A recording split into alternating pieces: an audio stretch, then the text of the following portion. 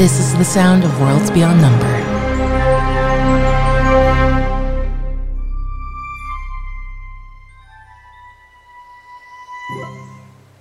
Morning comes in early summer, here in the heart of wizardry, in the Kamsarazan Empire, high atop the Irian in the floating court of Malakanth, beside the domain of the Archmage Silence within the Tower of the Glove, so named for its position in shielding, guiding, and softening the hand of the Archmage by the Archmage's own right hand, the newly name-cloaked wizard Sky.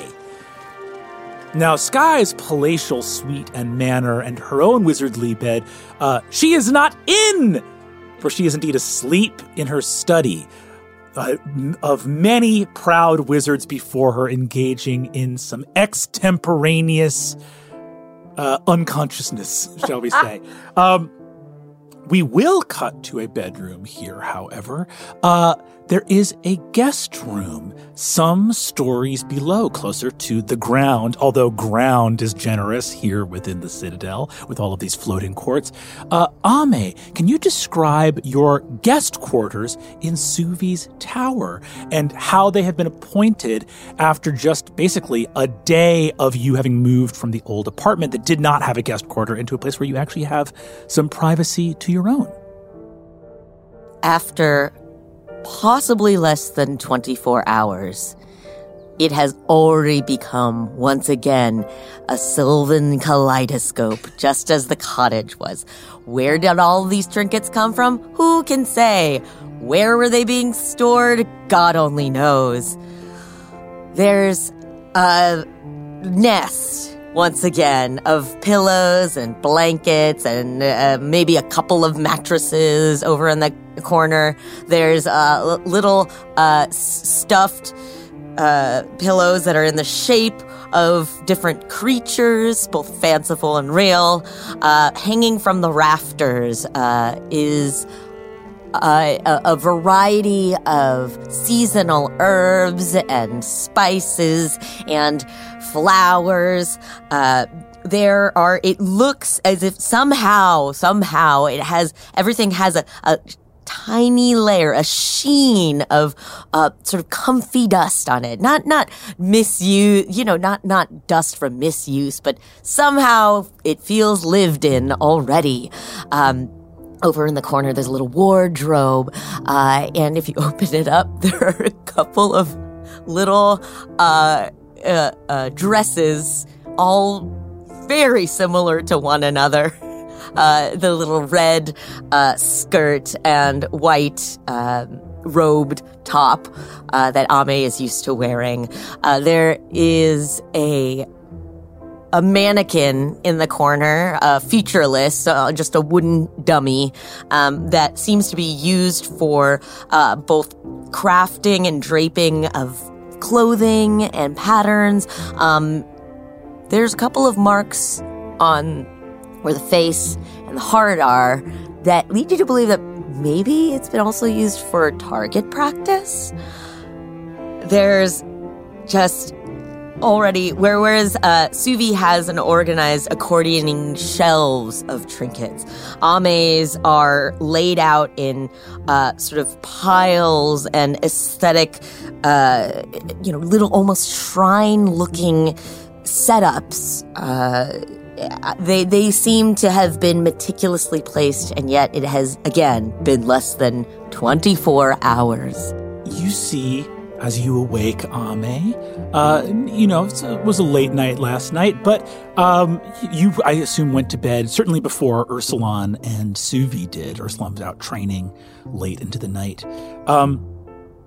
You awaken to discover the fox sort of at the foot of your bed in a little pile of blankets sort of curled up there, looking out through the windowsill at two little birds chirping at each other. See, he's sort of staring out at them. No, you're not real. There's no reason to jump up and try to grab you because you're not real. And yet. What? how would they know? Maybe one real bird got in. How would they know? It's true. You never know until you try. And you see, and his, fangs close around a bird that doesn't even seem to really react for a moment to being bitten until it goes to fly away as it is approached. Another failure, but that's just a data point. I am told that is science. What? Good job. Good job, Fox. Oh, okay. You did good. And I Keep at it. Keep at it. they flew away. Well, no, not with that ones. Just keep on chasing your heart's desire. You're happy for some reason that I can't. Well, I'm glad that starving to death is funny to you. Those little weirdos came in and left stuff for you on the desk. I'm gonna go find some already made food, which is great. I don't know why I'm so cranky. And he walks out. Give him a little pat as he don't walks touch away. me. Okay. You see that there are 3 little scrolls on the thing. Unrolling them, you see that the ink demons you think the ink demons all have deferred to Sufi as the mistress of the tower, but you think they have all fallen in love with you. You see that there is a little poem in blue ink that says, "Where heart meets heart and hand in hand, the home of homes shall ever stand. In humble hearths and temples grand, her heart's desire our command." There's a scroll in red ink that says butt ass with a little heart over it. And you see that underneath that in black ink, it says a key to wizardly notation, grammar, and punctuation for our resident witch. And that will allow you to re-roll one Arcana check. It's a one-time single-use Arcana check re-roll, a very minor little magical item made by Enzo. Shout out to Enzo. The 3 little ink spirits have left little gifts for you. And I think you hear a door close up on that's probably on this level, actually, because the 4th story is where the door to the tower goes. So there's sort of 4 levels of dungeon in this tower because there's no ground floor entrance. It's there's 4 stories that you can only get by going down as you enter this tower. Ursulon, as you re-enter after a night of sort of working and training, where do you think you actually ended up sleeping this night in Malacanth? On the training grounds. Yeah. In the shallow fake grass. I think for the first time you saw a little illusory rabbit come out from under a hedge, sort of sniff around, and then walk back in. And then after a time, as you woke up again, just your own senses of the training, it was sort of the edge of the court, you saw the rabbit come out and trace its exact steps. And there's sort of a moment where the birds are much more complicated. The way the magic has been woven, they actually do kind of act and make choices and fly around in a kind of interesting way. If you grab them, they don't fly away right away all the time, but and I think just looking at the rabbit, there's a little element of maybe that's an older spell. It's just one of those things where the endless, boundless magic of the Citadel, as you spend more time here, you become aware of in their near infinite power, you become aware of, I guess the wizard that made that phonologue, that made that unfamiliar rabbit, maybe wasn't as good as the wizard who made the birds. And you just see, in all of your love for the Citadel, you're that could have been done a little better. And it's the first time you see anything here that you're that rabbit's not as good as the birds. Interesting.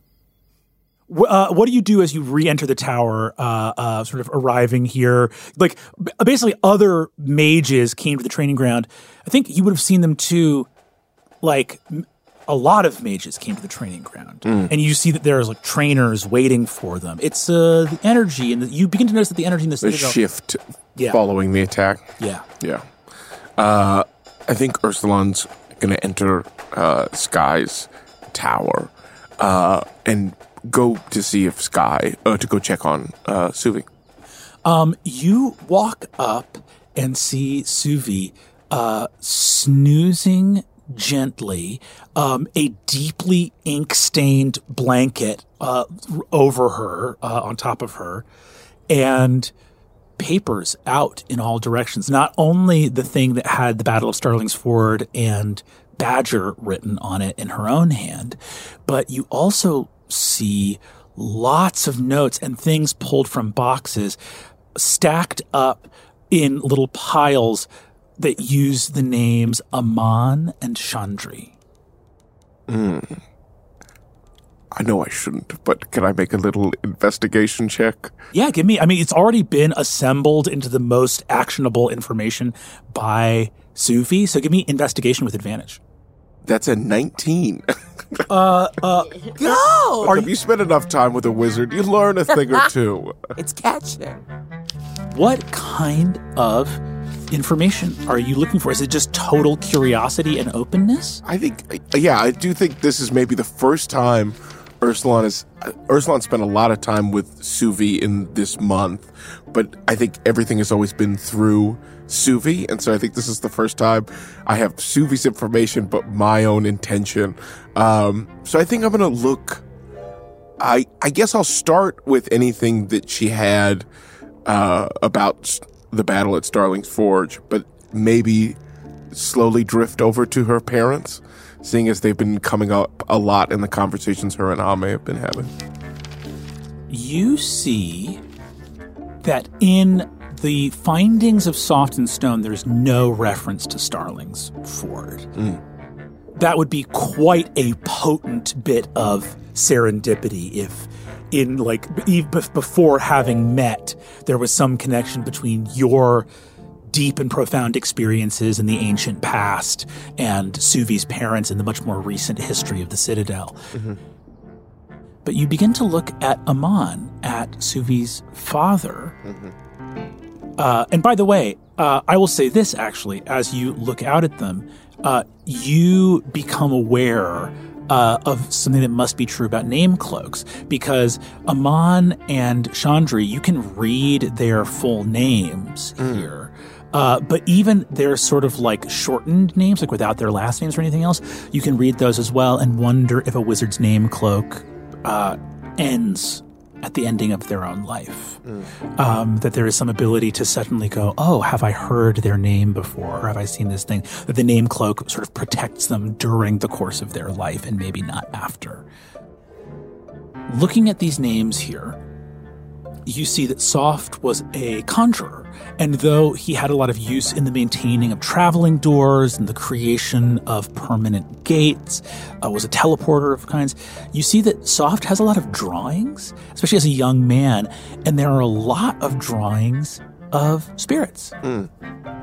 You see that he has drawings of like little trickster crow spirits, drawings of what look like some, there's some in it, like a shaky hand of like a 17-year-old Soft drawing like river nymphs, and like see this sort of like distracted as he's drawing them as a young man.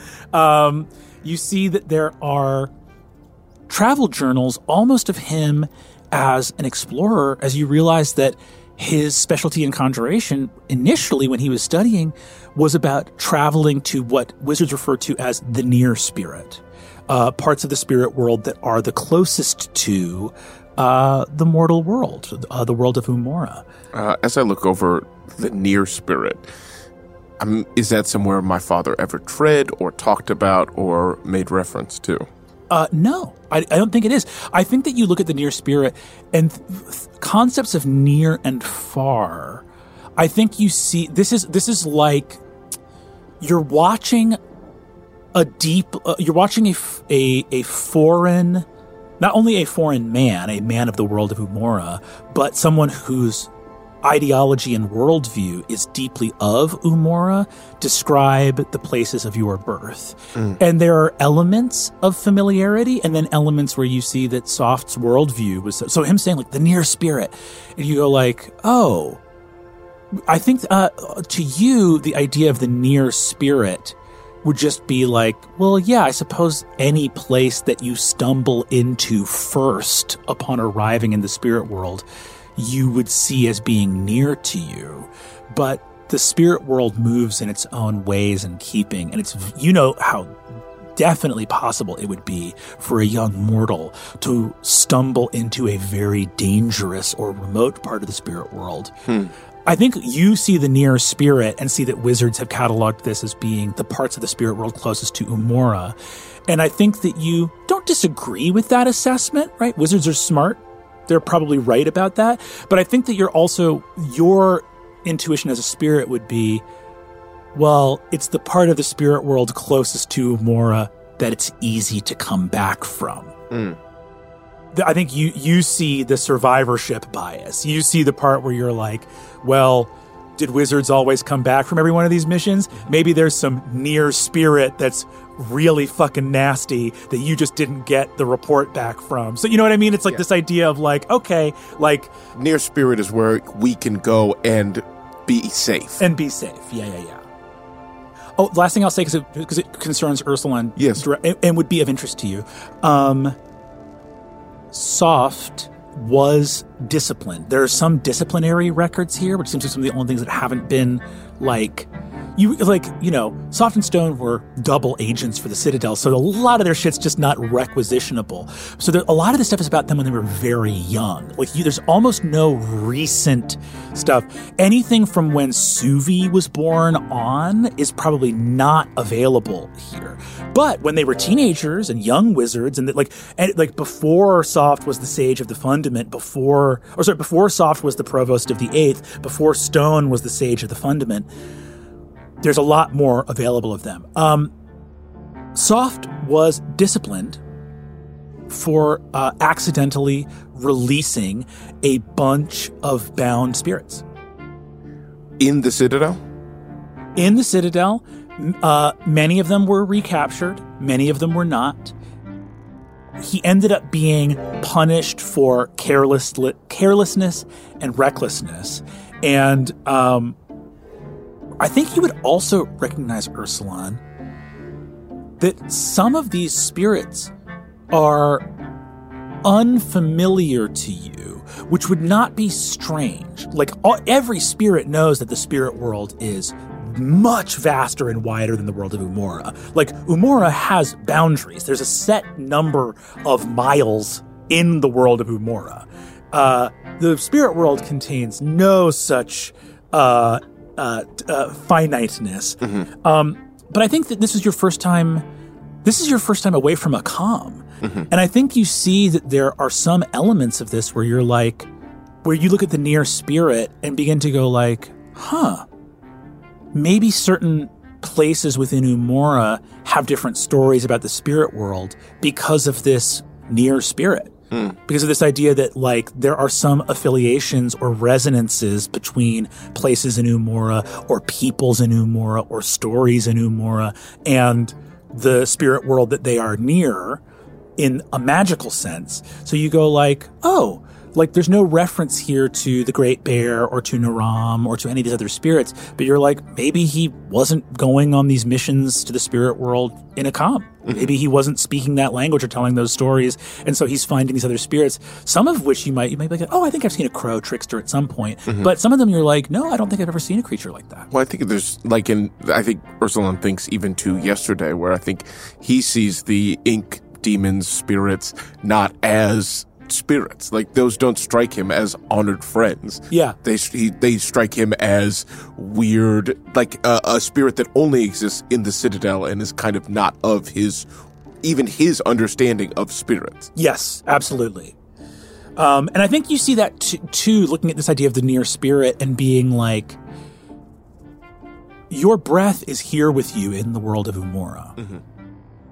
And these ink demons and other things like that appear to be here rather than there. And I think that there's probably a moment where you have a meditation on what is here and there. How binary does this really get? In your life, it's been incredibly so because of your curse, because of your taboo, because of all of this stuff. It's made incredibly real. But watching the fact that these humans seem to be able to go and come back, I don't know where that leaves Ursulon in this bright morning sunlight.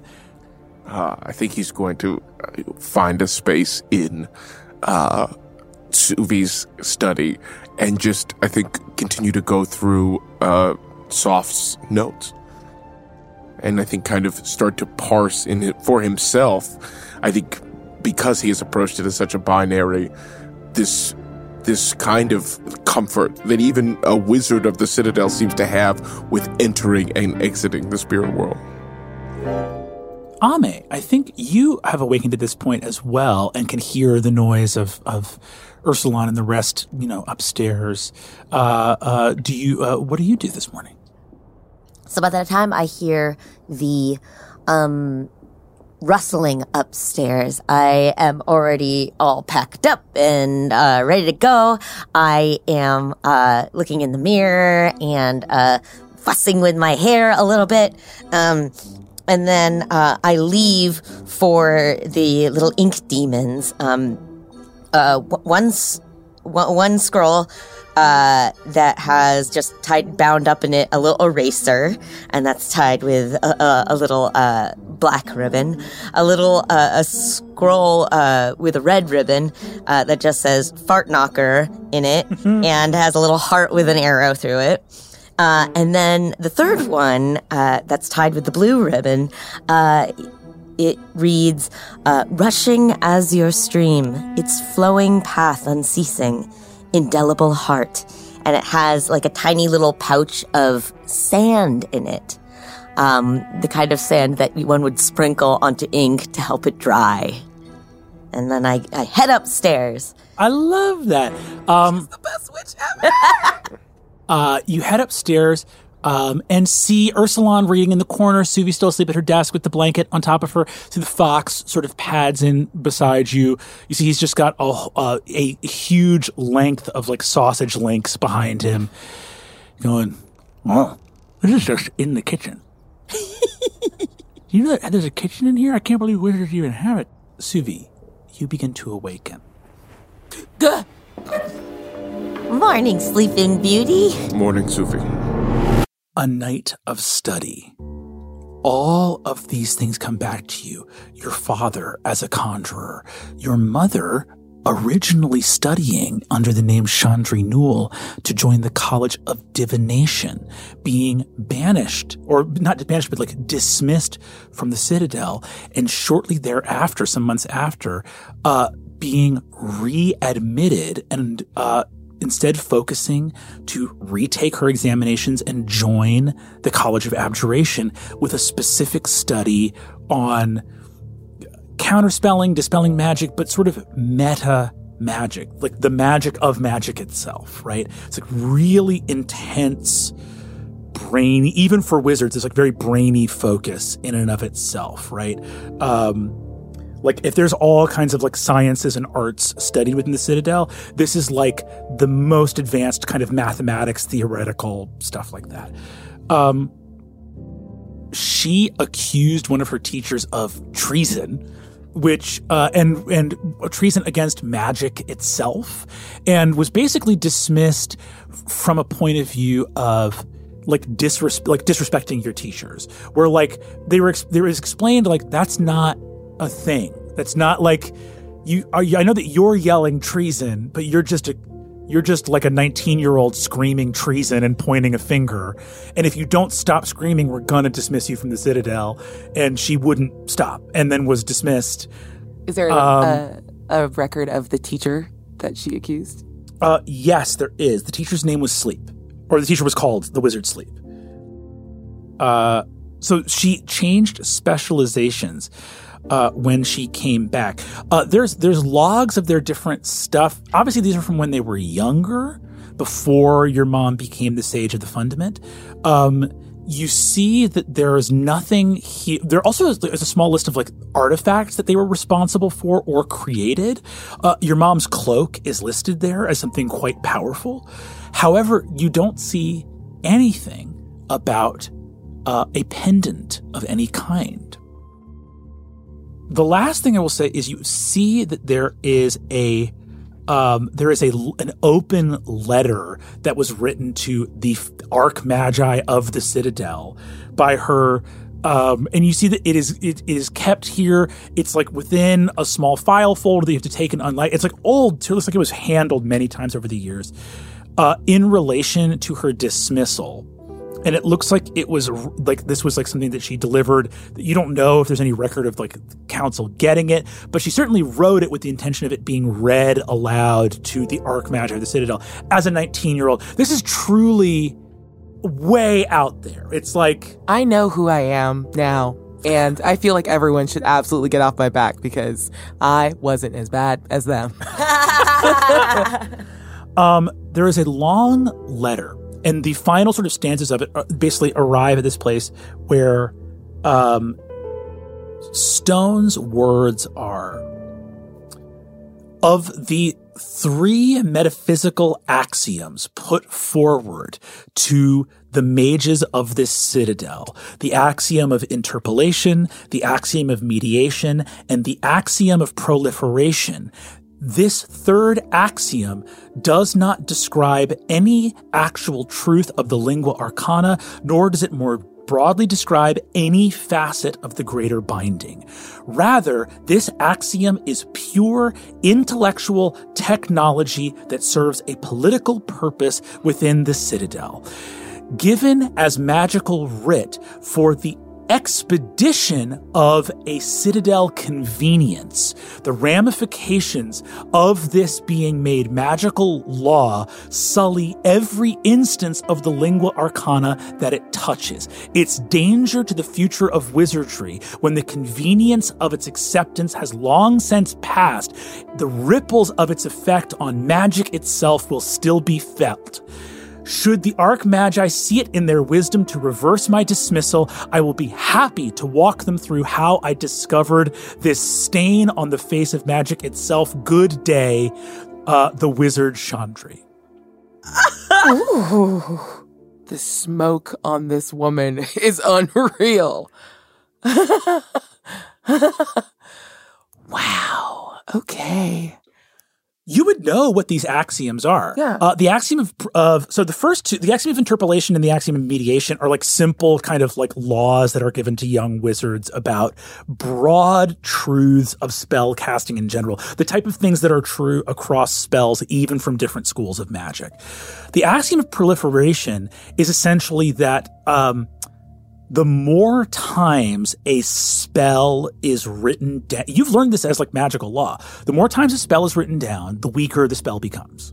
That if a spell is like written across multiple spell books, or it's written, it's like the more wizards that it's taught to, it's not noticed. The difference between 10 wizards knowing it and 20 wizards knowing it is not noticeable, but in orders of magnitude, if a spell that were written down 10 times were to be written down 100 times, and then to be written down 1,000 times, it becomes less powerful. And your mother seems to be saying that axiom is not a part of the lingua arcana, and it is not she calls it a stain on the face of magic itself. The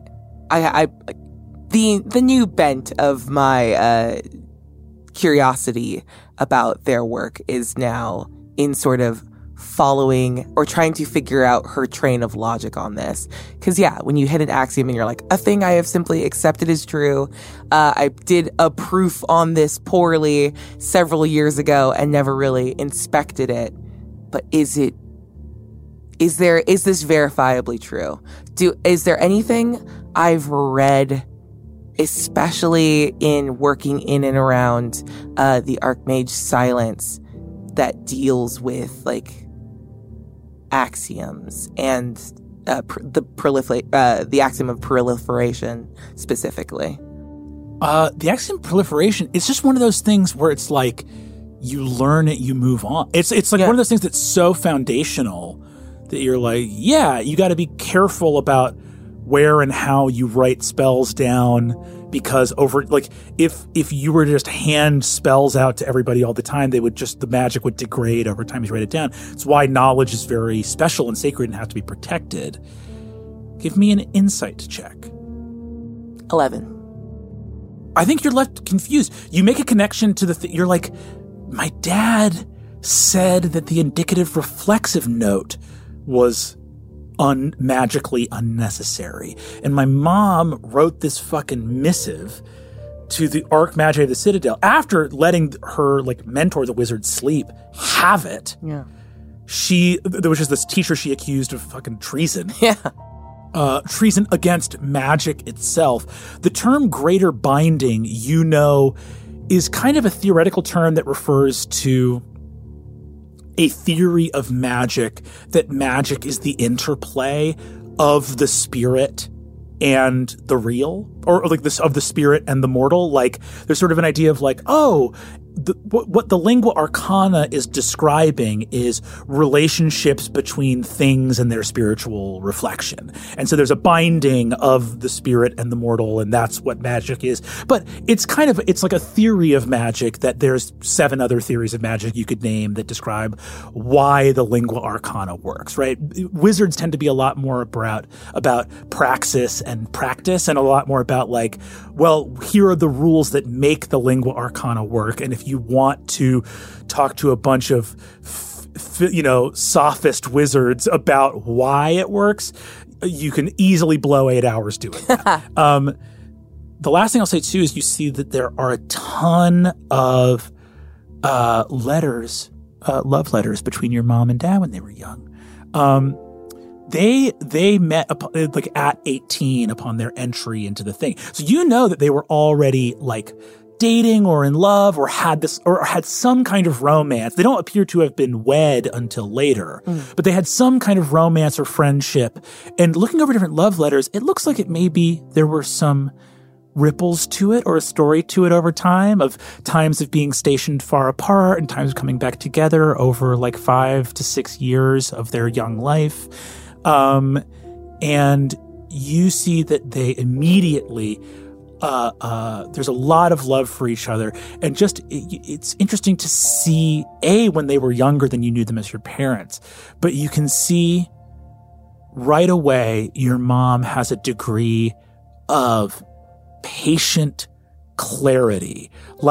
Your dad seems to pop off about smaller things and your mom bigger things. And yet they both pop off. I love that they're just they radicalized each other. This is so good. Well, you see that your dad, there seems to be a relationship over years of letters that you stayed up all night reading that were just your dad was an explorer and a teleporter who went to the spirit world. And your dad there's this constant train of, in the letters, your dad being I saw this thing, and this could be an explanation for it here. Or maybe it's like this. In any case, as we came back to it, and then your mom will rip in the letter being wait, the point you made that second, go back to that. Where your mom seems to rest on a thing and go, don't just throw this out there. This is where you should spend a year of time really studying. And also you see that your dad seems to pop off. There's a couple days where he's got in a fight, this relationship was soured, but then we made up later and it was okay. and then your mom that does not, she has strong, deep relationships. Your mom is friends with the artificer Gult, who she mentions at a certain point.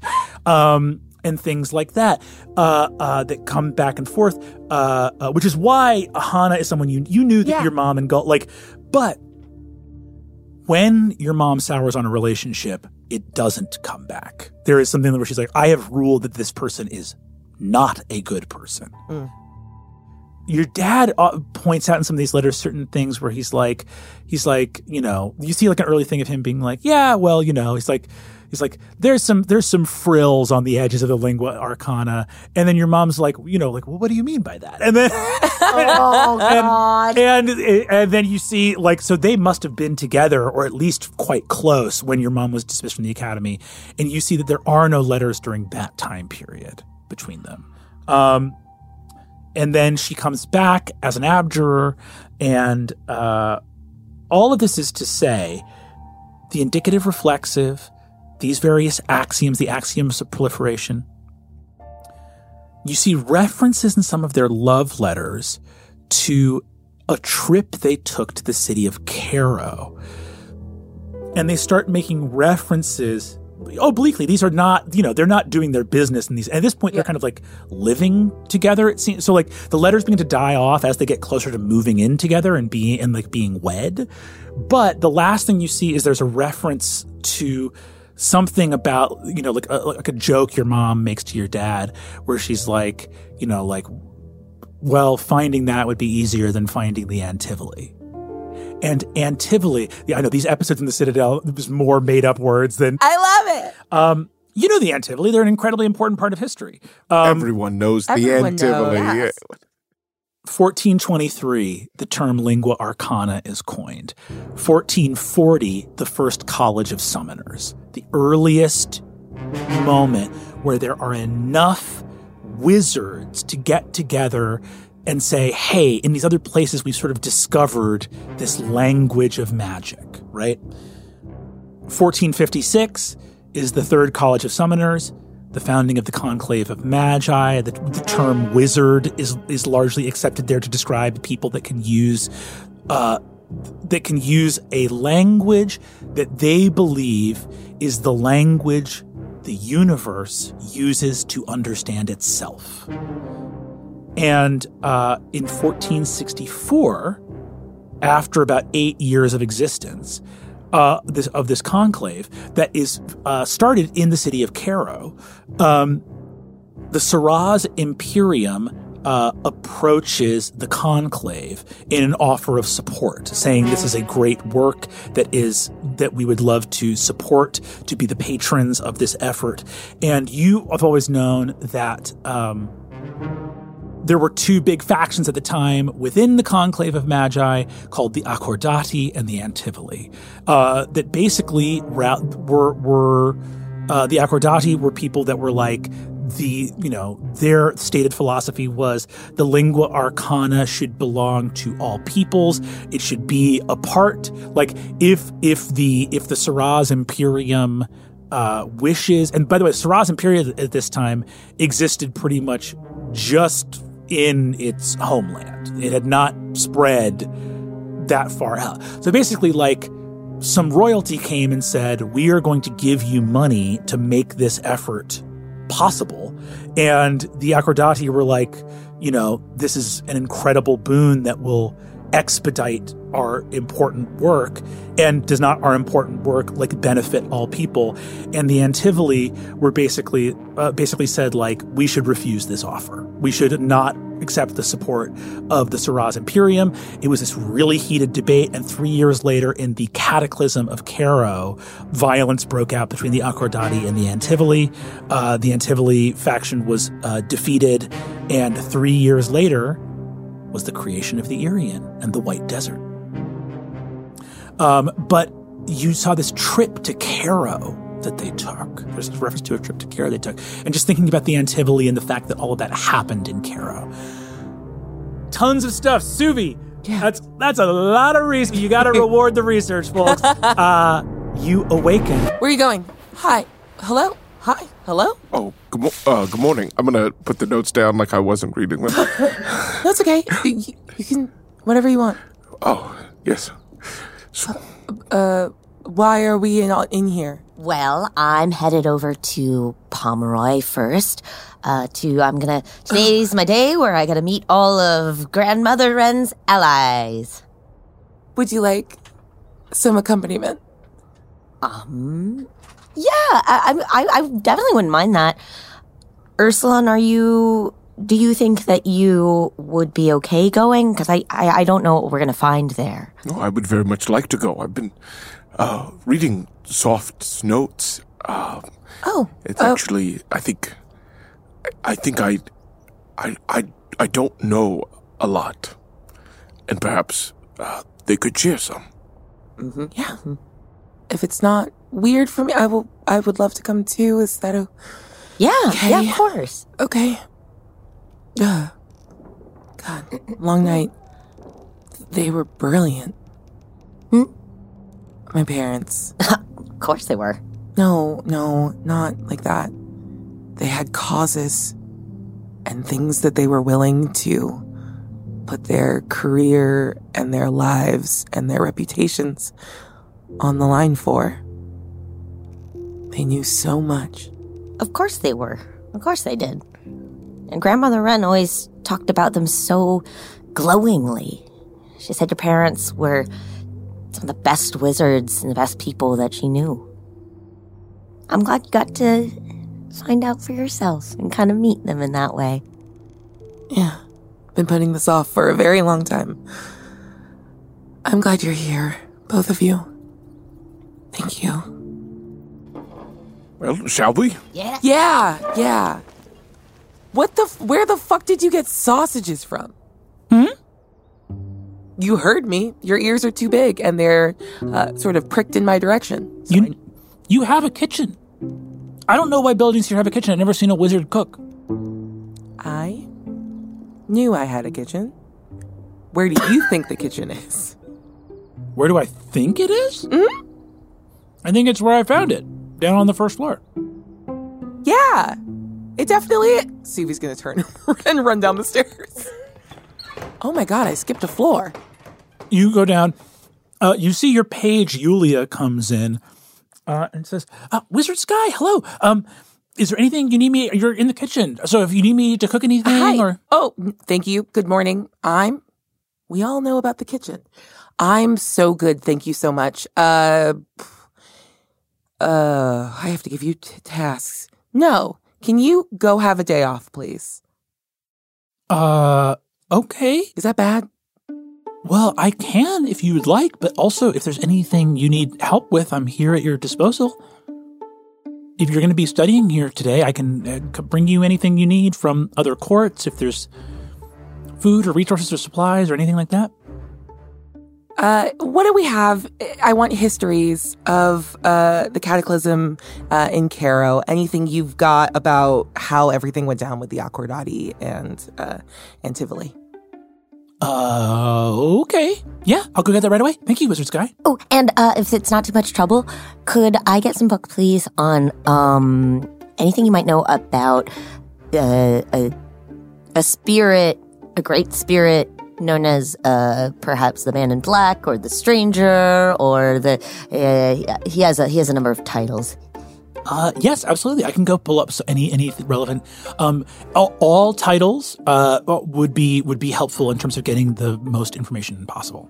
Okay. I actually have this written down, and I hand her a scrap of paper that has all the appellations that I know about. Gotcha. Oh, and can you look to see if there's been any arrivals by anyone known as Ghost and a construct that goes by Flicker? Ghost and a construct that goes by Flicker. Yeah, I'll look at that. I'll look into that right away. Thank you. And one more thing. I still really love that shirt. If there's any chance, you might be able to do something similar. I can leave it here. I'm just going to start undoing my shirt. Oh, you want me to enchant your shirt? Well, to have the same illusory effect. So if to have a shirt that can bind to and accept a permanent illusion, I would need to work with an artificer to make it from scratch and then layer the enchantments on top of it. Wait, is that what artificers do? Oh, Yeah. I was like considering going to Gold first. No. We're going to go to Pomeroy first. All right. Larger task for another time. Yeah. Thank you, Yulia. And don't go in my study. She says, understood, Wizard Sky. I'll get those books and all of those the necessary things. And she rushes on off to go collect books for her wizardly mentor. I love having a page. I love it so much that it makes me feel worried about how much I like it. Well, it's nice to be cared for. Mm-hmm. Oh, yeah. That was pretty concise. Damn. Okay. I mean, it's not much more than that. You take off. And so the first place that you head to is Zhao Court, correct? Yeah, is that what we want to? Is that with an X or a C? That is with an X. That is XI. IAO. You guys wait until such time as it's easy to get there by Galithopter, head out to the pier, take off from Malacamp, and arrive at Zhao Court. Zhao Court is the College of Conjuration. So this place is filled with permanent gates, different sort of teleportation things. You see that there are several sort of like platforms scattered around that have traveling doors. This is actually the court that you come to when you take the traveling door to Silbury. That is here on Zhao Court. Moving through white sort of plaster walls, red roofs everywhere, lots of white and red imagery all over the court. You see that there are numerous streets converging on Gossamer Plaza, an enormous fountain in the center, this enormous circular fountain that has a number of beasts roiling together, sort of long dragons. There are different sort of like spirits, all of them with big roaring mouths. You see that there are like flowers and coins and swords flowing out of open sacks like cornucopias, intermingled with the roiling beasts, all made out of heavily oxidized copper. So the copper has become like green, and it's like mottled green all throughout. The water spills out and around. You see that there are lily pads everywhere throughout. As you look down into the lily pads, you can see reflections rippling. That as you look in sort of as the water moves, it reflects banks and figures not present here in the court, as though the water carries the light of some other place far away. Gossamer Plaza, so named for the absolute swarm of illuminated butterflies flying everywhere around here. One of the many species that is not an unfamiliar. These butterflies are simply here in this place, and as they are illuminated, you see that they fly all over this plaza, landing on you.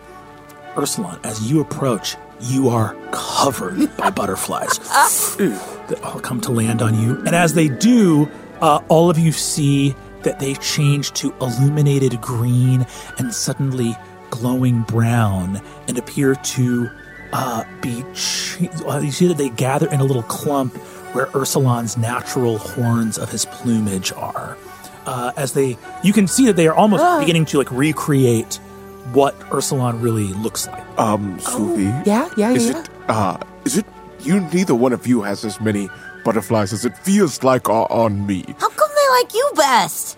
Why are they making you look like you? I'm sorry, what are they doing? Hey, are we seeing that? There's like a pattern happening. What's happening? And I'm just waiting. Just start to sort of shoo them. You shoo them away. Conjuration is the school of magic most concerned with spirits, and it's concerned with being able to travel to other realms. But it's also the school of magic concerned with summoning, binding spirits. Ooh. And as you look at these butterflies, a lot of the species that are native to the Citadel that exist only in these places have to do with the magical residue of that place. The butterflies of Gossamer Plaza, as you look around, seeing strings of small flags, multicolored rainbow flags with tons of arcane runes on them, some writ large but surrounded by margins and borders of very small notes. These butterflies that are kept to this court appear almost to, as they touch the water, reflect, like the water does, various other realms of existence. And you think, Ursulon, of the near spirit. You wonder if these butterflies are attuned to places outside of the Irian. And you can even see, as you are like looking out at other streets, there are small glass jars and jugs that have some of the butterflies floating around within them that you see are being given, or even in some cases sold, to some wizards that are coming by, that hold on to them as almost like a little early warning system, that the butterflies seem to be able to react to beings of the spirit before they are. So you see, as they go to Ursulon, this is a good thing for a conjurer to have, is butterflies that are highly sensitive to movements of the spirit. Okay. I tap Ursulon on the shoulder and cast Sanctuary, just so that the butterflies have to kind of go somewhere else. As you cast Sanctuary, what is it you're saying to the butterflies in this court? Find another target. And then I take a little vial of sugar water out of my pouch and I put it on me. Start sprinkling myself. You see that as you cast Sanctuary and say, get another target, the butterflies leave Ursulon and all cover Ame. I put my arms out. I am the Lord of Butterflies. Okay. Well, okay. They have accepted me. You see, as they do, all of them, the butterflies get this intense white illumination, and then they get a sort of orangey red around them. Your hands, they go to a scintillating black until you realize that you are looking at kind of, in shifting butterfly wings, a fox-like humanoid. Oh my god, I wish you could see yourself. Hold on. What? And I'm going to use prestidigitation to make a mirror so you can see what you look like right now. But it's not reflective. I'm just making the image that I see. Like, this is what you look like right now. It's like a butterflox. What beautiful! Oh my gosh, they show your true form. You see the fox looks up and goes, never look better, boss. Thank you. Are these, you see the fox looks over and says, these are more flashy than the other illusory animals. These aren't illusions. Please don't. Oh, tickles your tummy. Are they still alive inside you? No, I don't. You see the fox slowly leaves the ground. I'm just going to grab him and kind of tuck him under my arm. Floaty feeling. Do you want to keep floating? Or I need good? to. The fox lets out a little toot and becomes heavy. Okay, I'm not going to eat those anymore. Okay, I'm going to put you down, bud. There you go. Ahead of you, you see that there is an enormous building that is almost like adobe. It looks like sort of a adobe place with a flat roof. It's white stucco kind of. It's like white adobe, creamy white adobe walls, but with enormous red murals of paint in these very splashy arcane glyphs and runes that are circular but made of lines of curving text on a very square building. So the murals almost don't seem to fit to the specifications of the building, almost like they continue off the building into space unseen. And the massive golden double doors have curling long dragon at their handles and can be pulled open at either side. You see that there are huge golden hinges on these deep, rich, warm brown wooden doors. Shall we? Yes. I reluctantly give a little shimmy, get the butterflies off of me. The butterflies take off. You open the doors. As you walk in, you see a couple of the butterflies kind of ping bang off of the threshold of the door where they cannot enter. Just a breeze aimed downward. Yeah, one of those doors in the fans. You walk in, and immediately the quality of light changes from the kind of bright red and white clay and multicolored strings of flags hanging in the breeze and all the butterflies in the fountain. And you walk into a very cool, deep blue place. It almost has the feeling of walking into an aquarium. It has there are kind of ripples of underwater light as you walk in.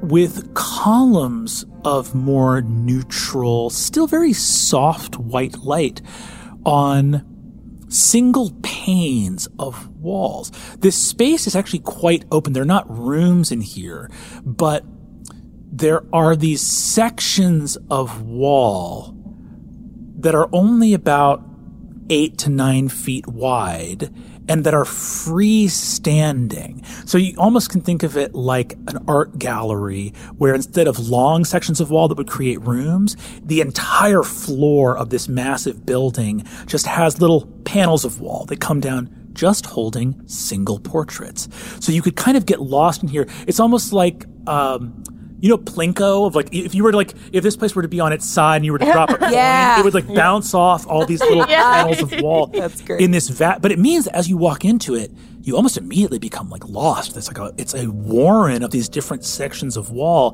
that if you go deeper into it, you can just see other eventually it's like standing in a crowd, but the crowd is little panels of wall obscuring further panels of wall behind them with these lights pointed on them. And you see paintings, many different styles. Some are hung by pieces of string as they are painted on ancient parchment scrolls. Others have beautiful wrought gilded wooden frames and have images of a beautiful woodland. As you begin to look through, you know a little bit about formal painting, Suvi. I dabble in oils. As you move through them, give me investigation. 10. What's your passive investigation? 21. Suvi, you become aware that one of these paintings is of a very ancient, almost like medieval style. And you see that there is a roiling, 8-legged horse with a sort of set of wings from its back and with 2 heads, each of which is breathing fire. You see that this thing is in a meadow. The medieval style means that perspective is not really good in it. It's sort of like the field is flat, but the horse is rearing up on it, almost like heraldry. You look at another one, you see that there is a lion sort of lying on its side, and that it has a long, pointed tail, almost like a devil's tail, and a third eye closed in its forehead. And as you begin to move around in this space, about half the portraits, you see there's a portrait of a meadow, and this one is a little bit more almost like in what we would call a Renaissance style. It's a little bit more beautiful. There's lighting, there's shadow. It's a little forest glade. Through some thin trees, you see a seaside castle way in the distance, in the perspective of it. There are 4 hounds that are leaping up and baying at something that is not there.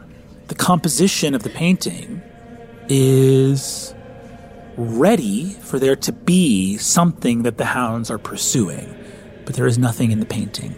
And I think on that high passive investigation, you become aware that a number of the paintings, while still beautiful in whatever style they are from, and the age of these various paintings is very different, have focuses of the painting, like the one with the lion or the one with the 2-headed winged horse, have focuses that are not present in the paintings. Oh. Are you okay? Bless you? No. What's wrong? I just don't... I don't like... Is the collection... The paintings? No, this is just an art gallery. Okay. What's wrong? I don't know. It just doesn't... I don't like it. Okay. That might just be because I don't traditionally care for art galleries. That's fair. Yeah. I mean, this one's kind of weird, with the dogs sort of baying at nothing. Many of the pieces require a certain degree of explanation. You see Fucking wizards. You turn around and see, dressed in a beautiful vest of these sort of silvery, enormous fish, almost like koi, that are moving on a black silk vest, silvery, and then little bits of teal vine and lily pad obscuring them in this repeating pattern. a cream white shirt with these elaborate, beautiful, arcane cufflinks that have runes of binding on them, sleek black pants, a single monocle, sort of a wizened face, and this very silky, drooping kind of white mustache. It's a very old man, paper white skin. He looks like he has some form of albinism. He's sort of a little bit bloodshot, but otherwise bright green eyes. It looks, very officious and sort of academic. Approaches and says, For reasons of safety, the definitions, descriptions, accreditations of the various pieces are kept aside from the portraits themselves. However, I would be happy to serve as your guide. I like that very much. What might we call you, sir? I am Pomeroy. I am the docent of the Kasov collection. I think I just nudged Ame a little too hard. Hello. I'm Ame, the Witch of the World's Heart. Congratulations. Well, it's a pleasure to meet you, Ame. If you have any questions about any of the pieces, I would be more than happy to assist you. Isn't this a guy? Oh, I believe maybe you or somebody that you know knew my mentor. give me an insight check. That's a 19. Let's go. Machi. On a 19 insight check, you don't get any warmth from Pomeroy. Remembering back, Grandmother Wren told you that there was a spirit called Pomeroy in one of the libraries of the Citadel. And you don't remember Grandmother Wren describing necessarily the relationship she had to Pomeroy. She described Sly and Gult as like true friends. Oh. But you don't remember exactly what her relationship to Pomeroy was. Damn. What you do remember is she gave you Pomeroy's true name, which was Gwynfalm Rathrahir. So this is like one of many. This is like Grandmother Wren's connections to the Citadel were limited to like her closest allies were soft and stone and steel, and then after that there was other people she knew at the Citadel. Pomeroy was one, but it was not someone that was like in her closest, tightest circle. Oh. So she just gave you basically Grandmother Wren. You're now realizing standing here, it means something that she gave you the name of a spirit and then also gave it its true name. Oh, I see. I was given to understand that you knew my mentor, and I just wondered if you had any remembrances of her as she has recently passed on. Yes, Wren of Toma. Deepest and dearest condolences. Her passing is a great loss for the world, and I hope that in time her memory shall be a light for all those who do as much in the service of the world of Umora as she did. Please let me insight check that. Give me an insight check. Yep. I'll also. Yeah. 22. Yeah, that's a 24. 7. Ursulon, I don't think you've you're looking at this guy. This guy's glamour is really good. He looks like a weird guy, but he looks like a guy. You know, like, and he's standing. I think I've been waiting for him to do a spirit thing at all, and he's just in a cream shirt hanging out. Yeah, just in a cream shirt hanging out. You see, he looks over to both on a was it 22 and 26. This guy hates you. He fucking hates you. This polite answer, this guy is scared and freaked out and angry and hateful. Wild. It is my sincere hope that you carry her torch, brightly burning as it was, forward with you. If you have any questions about any of the pieces, you need but ask for Pomeroy, and I shall appear. Thank you very much. And you see, Oh, no, I have some questions. Oh, The subject of this painting. The dogs, what are the dogs supposed to be barking at? So I see that you are unfamiliar with the Kasov collection more intimately. The subjects of all of the paintings appear and vanish from time to time. The normal subject of this painting is itself a questing beast. Oh. Does that pique what I've heard? Have I ever heard the word questing beast? I don't think you have. All right, I'm going to look over at Sufi. What is that? Give me an Arcana check. 14. You see, he looks at it and says, and you see he creates an illusion in his hand of this weird, tall, lanky, draconic prey animal. It has a long and snake-like head that ends in a kind of six-eyed, like 3 eyes along its head, weird antlers, long and furry ears. You see, however, it has like leopard spots and digitigrade long feet, like some tall, lanky kind of leopard or jungle cat. And its back 2 legs, with that shaping, end in hooves. So clawed on the front and then hooves on the back, and a long tufted tail like a lion.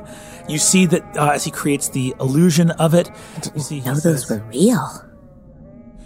Well, of course, they are not, but real in this not meaning non-existent, but simply of and pertaining to the real being that world of Umora.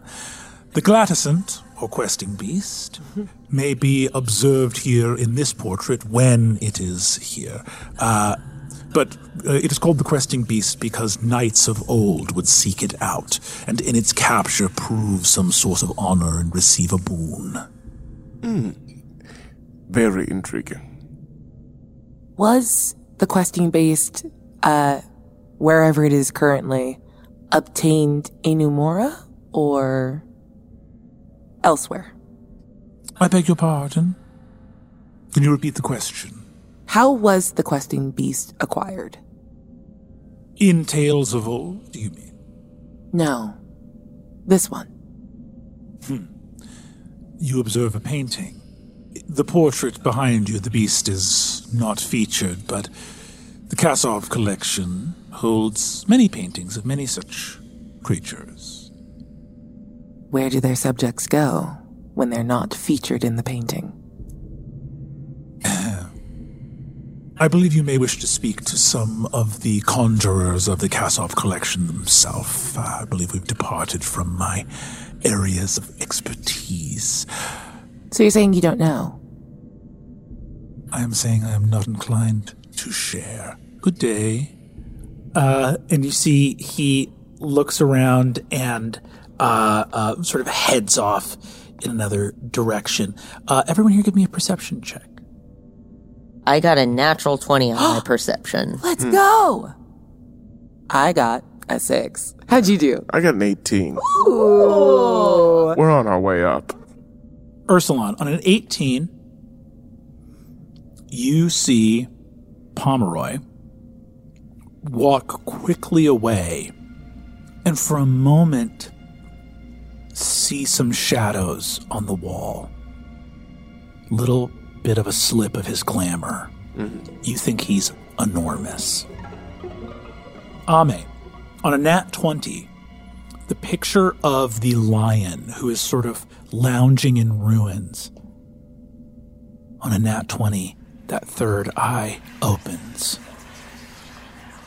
And you see the lion in the painting turns its head to regard you. Goes, This is not a kind place. and you hear it in its head. The lion vanishes. What's wrong? I point to the painting, behind. I touch the painting where the lion was. And all of you now see the lion is gone. Yeah. Oh, that's new? Are you I examine it. The colors, the texture, the smell, the lines. What is this? Well, on a nat 20, you can smell magic. These paintings, some of the brush strokes are layered, but you think there's brush strokes underneath them based on slight changes in the height. And you begin to see that what went on these canvases before the paintings were exact and very powerful runes and glyphs of binding and of capture. The collection does not refer to the paintings, but what the paintings hold. It's them. Yeah. Makes sense. So they are within. Mm-hmm. They're held here. Can I use my divine sense to open myself up to the presence of spirits in this space?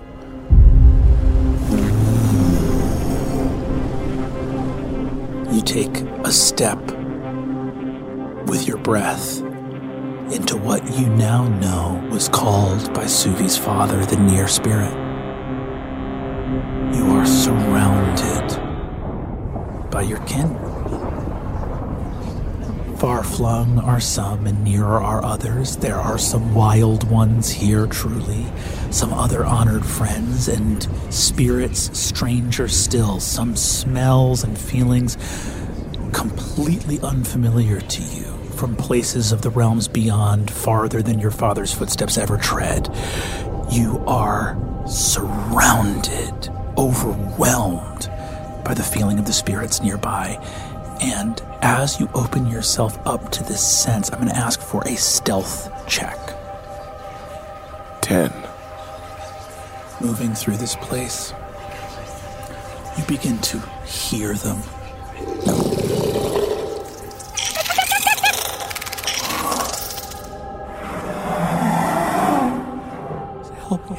Help me. Someone's out there. Something rattling. You reach out. You can't breathe as deeply as you could a second ago. Something shortens your breath. It feels like something sticky, and then there's some tensile something. Almost like some part deep inside of you has just touched a strand of a spider's web. You hear a voice. Oh. Deep within, 2 floors below. I can tell you of your father, little cub. Tell you of your sister. Tell you of your mother. Whatever you wish, these secrets I am happy to share. What is your name? Long years in the world of mortals. My name you cannot have, little one. But you may call me Oberfind. I'm waiting for you downstairs. You'd better hurry, or Pomeroy's gonna roll you up and put you on the wall. Ursulon, you have just heard that voice. You know that this place is filled with spirits. You also, on that divine sense, look at the empty paintings. Give me perception or insight with advantage here. Only a 9 on insight. On insight, you look at the absence of that questing beast. You see a little symbol in red and white that you cannot understand. But it gives you a feeling like you're standing at the edge of a cliff, and that with one little step you could fall forever. I'm going to close myself off to the divine sense. You're standing in a cool art gallery. Follow me, and I'm gonna take off to head 2 floors down. What? No. Hi, what? What's wrong? I won't stop. What's happening? Ursulon takes off. I sprint after him. I'm going to interpose myself. Like, hey. I'm gonna push you. Okay. Physical pushing. Okay. If you won't, Opposed athletics checks. Here we go. 4. Oh, thank God, 7. So it's not a huge titanic clashing of blows. No. You go to interpose yourself relying on the status of that action to do the heavy lifting and find yourself getting in front of a big person walking fast and just get body checked off to one side. The social reality of interposing does not happen here. As Ursulon keeps walking, goes to a back staircase. With the weird noise of you going this, you guys hear footsteps of an approach as Pomeroy is walking up. I'm going to ask us to roll initiative. Natural 1. 5. 11.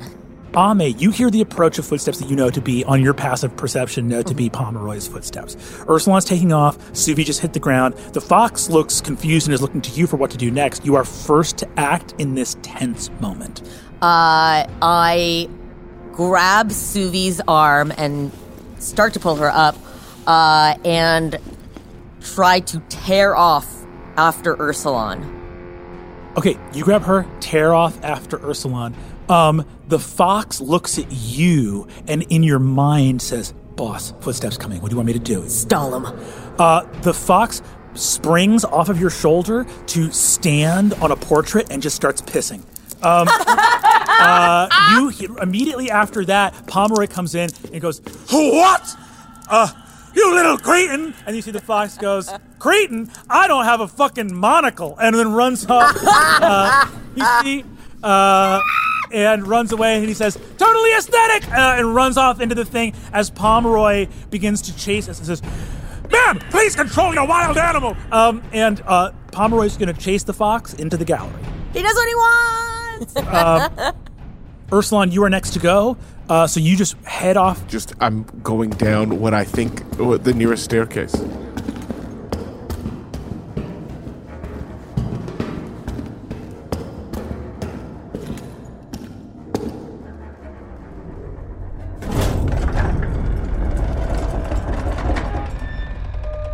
The air is so cold but still down here. You feel almost like an icebreaker ship moving through icy oceans just to walk through the space here.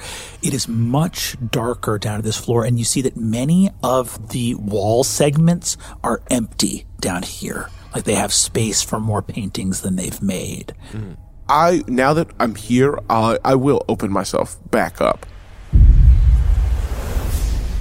Your little foxy friend.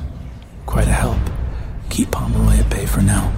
I'm at the very back. Follow the sound of my voice. And as you move, you arrive at a painting. Seated on the painting is a crouched gargoyle-esque figure. There is a throne of white marble covered in golden drapes. A small table has been knocked to the side. There is a goblet with spilled wine, red as blood, running down the steps. And in the back of the painting, you see that there is the image of city in silhouette, framed beyond it by fire covering a countryside. Seated in the chair, perched like a gargoyle, but still somehow in repose. So with the clawed feet on the seat itself, but still lounging back, a spined long torso, curled in relaxation and pleasure. Long black wings coming to either side, and face covered by a jester's mask held on a wand, like you would see at a masquerade. You find this painting way shadowed for a long time, it says in your mind. Badger, funny word to find in a journal. Did she speak to you? She spoke to everybody, crying out day and night what they did to her in this place. Here, at the Citadel. Oh, well, you know it. Does she remain here? Hard to say. She's no longer in the collection. I know that much at least. But she was at one point. Oh, yes. Yes. She came here looking for someone. She had no business being in this world. But she believed that there was some purpose to being here. What do you call that? A dangerous purpose that leads you far from home? A quest. Oh, I suppose you do call it that. I'd be more than happy to tell you when she was here. To tell you how long ago she left and where she went. I can't tell you if she's still alive, but that's a dangerous world for you. How badly do you want to know? You hear footsteps approaching of Suvi and Ame. Badly. What would it take? Take my painting off the wall.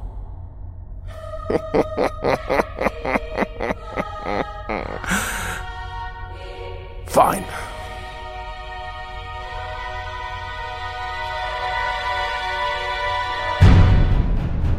Suvi, Ame picking you up off the ground. What do you do? Sprinting down the hall, Suvi is immediately back in Port Talon. He storms off and does something, and the lack of control.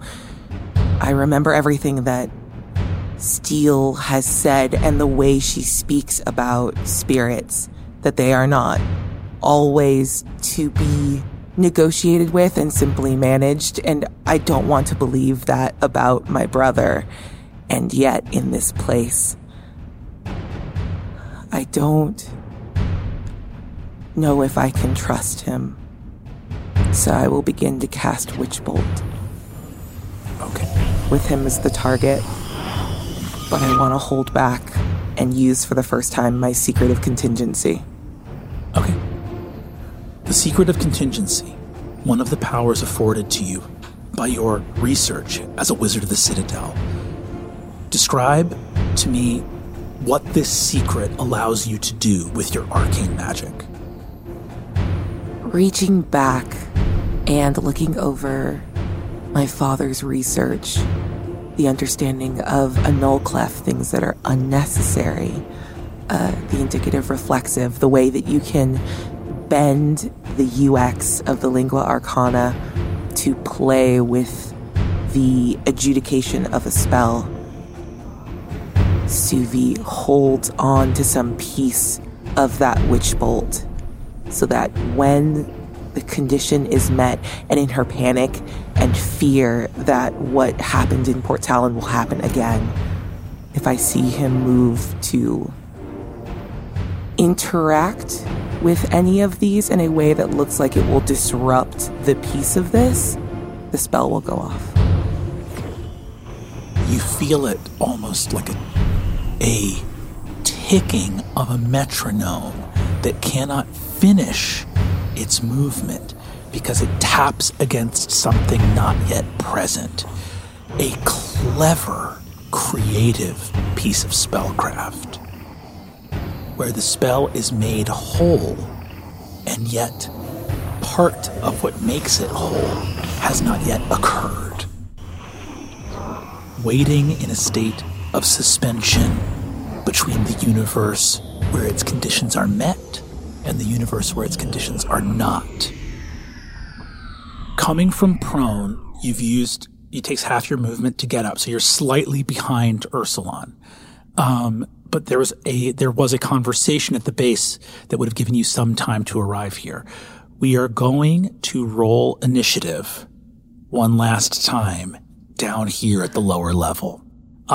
This will be Ame, Suvi, and Ursulon. 7. 6. 7 as well. You have the same initiative. Who has the higher dexterity? I have a 17. I have a 16. 1 point of dexterity will allow Suvi to shout before the spell goes off. Ursulon grabs the painting on the lower the lower corner and the upper corner, ready to pull it. Just wait! The wording of your contingency is very important here. What was the wording of your contingency? Any move to disrupt. Any move to disrupt. Whether this movement constitutes a movement to disrupt, for there is no purpose in grabbing this painting outside of disrupting it. But it is also not a movement that commits one to disrupting it. So we're going to roll a pure luck check if the wording of your magic was careful enough for this spell not to go off. Shaking. And Bria, you're going to have to roll it. Oh, no! And I'm going to ask Lou to call odds or evens. Fuck you, dude. Oh. You're naming the roll that saves you. You're naming the roll where the spell doesn't go off. So what I pick, if it's that, it does not go off. Correct. Or we role play trauma. Evens. 8. Magic stays at your command. Your control over the secret of contingency means that your magic, like you, is clever enough to know that there was a moment before it had to act. Ursulon is stopped. Your spell's contingency is still there. You've actually cast Witch Bolt already. It's just that it's holding on a contingency. Ursulon, you have stopped. There is a moment. Ame, you are next to act.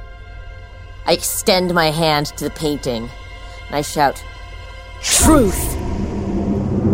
As a command spell goes off. On a very low roll, you feel that the spirit within the painting is compelled to speak truthfully. Who are you? I am called Opalfind, creature of shadow, a demon. Why were you bound here? I was bound here because I suppose my aims and the aims of the wizards were not the same. When you spoke of my sister, is it true? Please take your hand off the frame. Shut up, Suvi! This sister of yours was here. But I have hinted at knowing more than I do. And you see that the demon sneers in Ame's direction, compelled by the witch of the world's heart to speak the truth. Take my hands off the frame. Are we not kin, spirit? Will you leave me here on the wall to fester? The wizards who trapped me here were cruel. They have bent our world to their aims. Your sister was here. I could smell it on you as soon as you walked through the front doors. Spirits whose woods touched the same little island out in the sea. A queen in green and a prince in blue and a lumbering bear. Could smell the bear on the badger. I could smell it on you. So, took a little creative liberty. And I know enough about the bear to know that you probably don't know who your mother is. Not all kin are kith. What would you know? Do I deserve to be here? And where would you go, should he free you? My freedom is contingent on me playing nice, Witch of the World's Heart. How different from the wizard are you? Come on, spirit. Take me off the wall. You know what that wizard was ready to do to you, don't you? What are you talking about?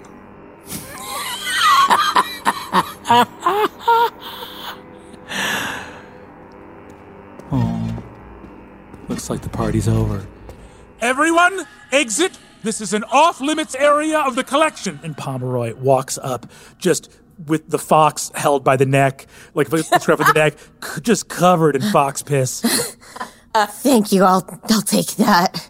I scoop up Fox. You see, he says, "Oh, buddy, so good." And I give him a treat from my pack. You look at the painting and you see Pomeroy says, Please step away. These paintings are under restoration. the last thing you hear in your mind, Ursulon. Every bonbon, every nap, every trip down to the wonderful market. You've been one tick of the clock away from having a little portrait of your own. Rest easy, friend. Ursulon's going to turn and hand on Wavebreaker come to stand behind Ame and Suvi, but kind of be looking downcast at the ground.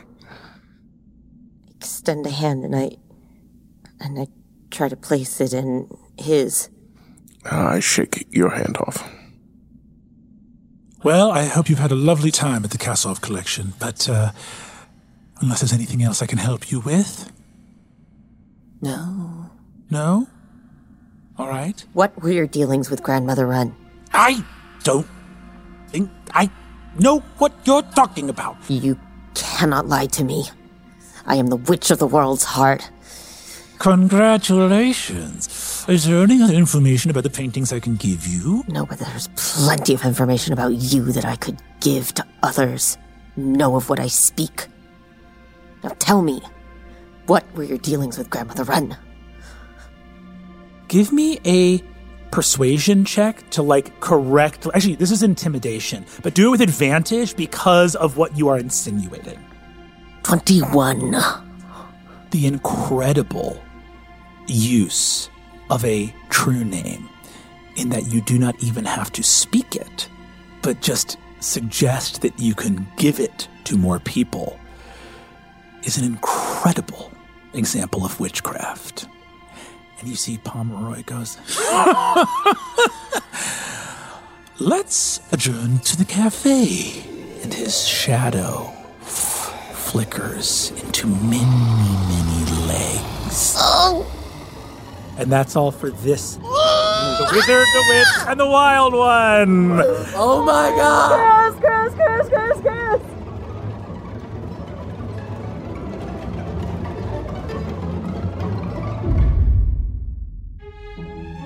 That was Lou Wilson as Ursulon, Erika Ishii as Ame, Abria Iyengar as Suvi, and Brennan Lee Mulligan as everyone and everything else. Worlds Beyond Numbered is edited, designed, and scored by Taylor Moore at Fortunate Horse, with additional sound design from Michael Gelfi Studios. For even more like this, join us on our Patreon. We'll see you there.